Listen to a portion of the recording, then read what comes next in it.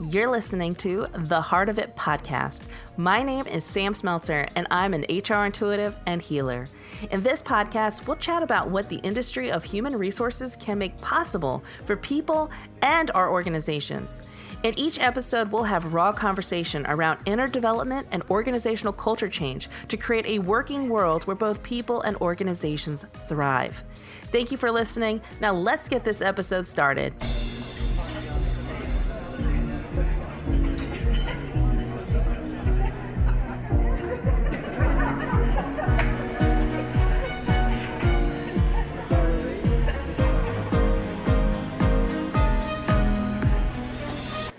My wannabe mini-me. Raquel first appeared in my life as a trainee. I had her for new employee orientation and a few required trainings. Raquel made it known how much she enjoyed my facilitation style and that she hoped she could do it one day as well. Now that she had been brought to my attention, I watched and observed her in a different way. In some ways, I began to mentor her before being asked. Primarily, I was looking for the essentials, whether she exhibited traits to become a facilitator and trainer. She was a natural, so I wanted to reach out and help in any way I could. Becoming a trainer was not a position that was handed to me. I had to work my butt off. I had to prove myself. I had to go back to school and get a master's degree so I could have a piece of paper that would tell the world, yes, I know what I'm doing. I would have given anything for someone to take an interest in me and mentor me. So I decided if that was what Raquel wanted, I would do anything within my control to help. Eventually, the relationship was formalized and Raquel began reporting to me. I wanted so badly to not screw it up. I introduced her to my fellow colleagues and asked for their input. They all seemed to see what I saw, loads of potential and much success in her and her future. Potential wasn't the only thing that kept me tied to Raquel. As I began to learn about her, I realized she reminded me of myself, which made my connection to her stronger. It's safe to say I put my career on hold for about 8 months as I dedicated my time and effort to make her successful. That included everything from work-life balance to rate of pay. Money is a topic I rarely like to approach. In fact, in my early employment days, when the first payday rolled around, I checked my bank account, but no money had been deposited. I actually almost convinced myself not to approach my employer, thinking I had the date screwed up and the money would show up eventually. Yes, I hated talking about money so much that I would actually consider working without pay rather than talking about it and getting it resolved. But for Raquel, I talked about money in great lengths. How could I give her more? If she needed money to feel secure, I felt compelled to get that resolved so this obstacle could be removed and not hold her back from her own success. As time progressed, I kept throwing opportunities Raquel's way, even when she was falling flat. I couldn't understand the disconnect by the bright star I saw in front of me, yet who couldn't deliver in front of others. We had several heart-to-hearts where I was honest, yet affirming that this was hers for the taking. Eventually, I could no longer justify her compensation. Raquel was not performing, and there was no indication that it was going to change. And instead of her showing signs of understanding, she insisted on more money, saying that she was worth more. When I was honest with myself and her, and told her that I couldn't justify a recommendation to leadership for a salary increase, she started looking for employment elsewhere. Soon she found employment full-time at a place that wasn't her dream, but the compensation was what she needed. She offered to stay with us on a part-time basis, stating that this was her dream, and she hoped that one day she could do it full-time. I was in shock to hear that she had taken full-time employment elsewhere without discussing it with me first. As expected, we scheduled a time to meet and talk about the transition of some of her full-time duties to discuss what part-time would look like, including any necessary changes to her compensation. It was during this conversation that something within me stirred. A part of me couldn't fathom how someone who was presented the opportunity to pursue their dream could so easily walk away. How someone I had put so much faith and trust in could just give up. Perhaps it was the reality check of where I stood in her world of priorities and how harshly that contrasted with where she stood in mine. In the middle of a perfectly logical professional conversation, the cry of the banshee was unleashed in response to the upcoming great loss that was about to occur. The loss of a great talent, fellow dreamer, and friend. As I engaged in this ugly cry, I shared with Raquel everything that I had seen in her and that I only wanted her to be happy. If this decision was what was required, then I supported it wholeheartedly. But I wanted to make sure she knew what I saw within her. I wanted to make sure this decision would not be regretted in the future. And I hope she could feel how much I cared for her and valued our relationship. Raquel cried too as we exchanged words, so I took that as a sign that we were on the same vibration, or at least the same page, that the words I said were delivered just as they should. Raquel transitioned to part-time, and I went from seeing her every day to once a week to basically not at all. After 30 days, I received an email from her asking yet again for an increase in compensation. She stated that she was worth more and her pay was making the part-time work not worth her time. In that month, Raquel's performance hadn't changed at all, so therefore I couldn't justify a recommendation for an increase. After she learned that an increase was not in the cards, she submitted her letter of resignation with less than 1 week's notice. In addition, she stated I had created a work environment which made it impossible for her to stay. This final statement convinced HR that it was best for me not to handle her resignation and instead limit speaking to her altogether. I saw Raquel once more. On her last day, when she gave me an update on a transitioning project, I kept my mouth shut, knowing my words before must have been damaging rather than full of love as I had intended. After nearly a year of me giving and her taking, I was left with nothing but cleaning up and starting over. It was extreme, but necessary. It was amazing to learn in retrospect how many people around me noticed Raquel draining me, but said nothing. When I inquired why, they all replied that I wouldn't have listened. We all welcome loud distractions, but this one left me completely blind. Looking back, the one message that rings clear is that I had written myself off. When I took Raquel under my wing, I told the universe to forget about me. There's no hope for me. It's too late. Invest in someone else. I essentially said I didn't matter. My selfish need to know that I was worthy of happiness, success, and hope. My selfish need to know that I mattered. My selfish need to know that I am enough, just as I am, was ignored completely.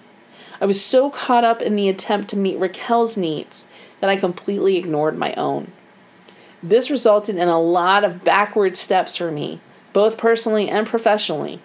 It was reckless and left me in a place where I had to actively seek out help to restore what was once me.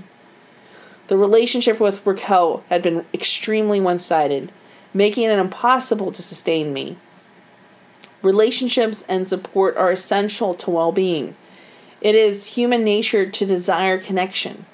However, we must make sure these relationships are healthy. Otherwise, they could do more damage than good. There is one major attribute that is present in every healthy relationship.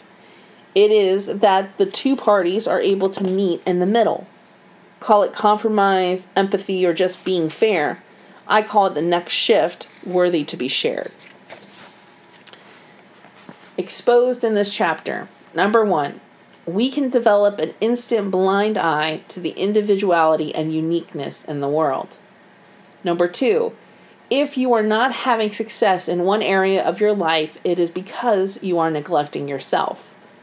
Number 3, meeting in the middle is the only way to have a truly healthy relationship. Number 4, ignoring your own needs is the equivalent of taking steps backwards personally and professionally. And number 5, unhealthy relationships have the power to do more damage than good. Chapter 5, Meet Me in the Middle. If there is one thing I have learned about relationships, it is that it truly takes two people to tango. A successful relationship, romantic or otherwise, cannot be sustained unless both parties are willing to come to the table. Showing up is not enough. They have to see the bigger picture of the relationship and know exactly why that connection is so valuable.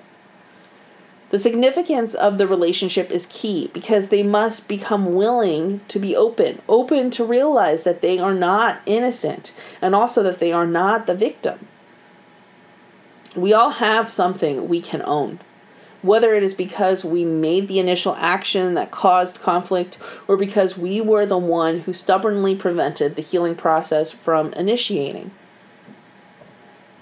The biggest transformation I have seen in myself as I have grown is in understanding relationships for what they really are. Before, relationships were more of a social objective or cultural goal. To have so many friends or be romantically involved. However, the real significance is to provide support and balance when we need it. These are essential in empowering us to reach our end goals and ultimate purpose. When we decide to neglect a relationship and not meet someone in the middle, we essentially stall our path. We create obstacles and make things harder for ourselves. We pretty much create the fate we were so fearfully trying to avoid. But before we can reap the benefits that these smarter relationships can provide us, we must remember that both individuals need to meet in the middle. While we must neither under or overextend ourselves, we must also make sure the other individual is responsible for their half of the contribution. And finally, but most importantly, we must know what it means for us when someone consciously decides not to meet us in the middle. The hard lesson of marriage. After 12 years together and 5 years of marriage, if there is one thing my husband and I have learned, it's that compromise is essential. When you make the decision to be with another person, if you are unable to move your ego aside occasionally, you will be unable to develop a relationship that provides mutual fulfillment. In that instance, someone would always get the short end of the stick. And if you are the one refusing to let go of your ego, guess what? The person you claim to love more than anything else in the world will be getting the short end of the stick because of you. It took me and my husband a decade to understand the significance that compromise plays in a relationship. And the only reason we learned that lesson is because we were both ready to come to a place somewhere in the middle.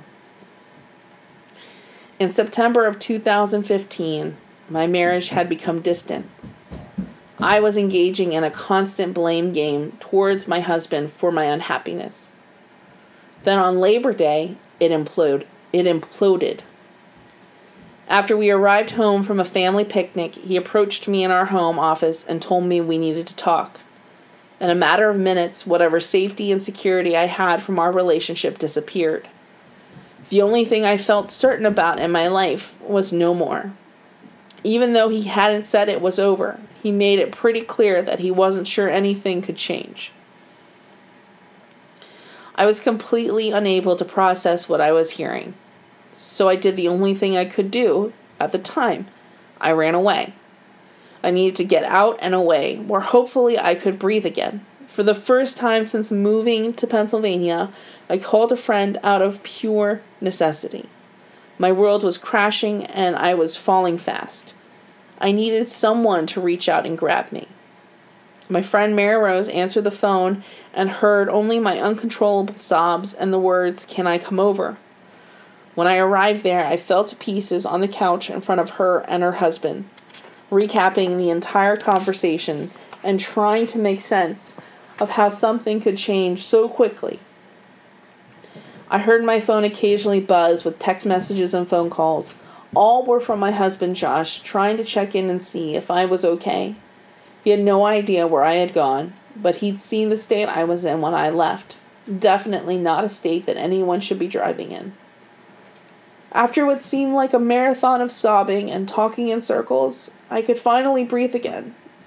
I had exhausted my emotions, and the fog began to lift enough for me to ask, "What's next?" I asked Mary Rose and her husband Chad, What do I do? Do I go home? Do I get the kids? Do I go to my parents? Chad, who had been listening intently as I poured my soul out, was the first to answer.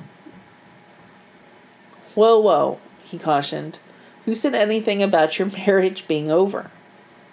I know Josh loves you, so before you start planning what's next, you're going to call him and tell him that you're okay.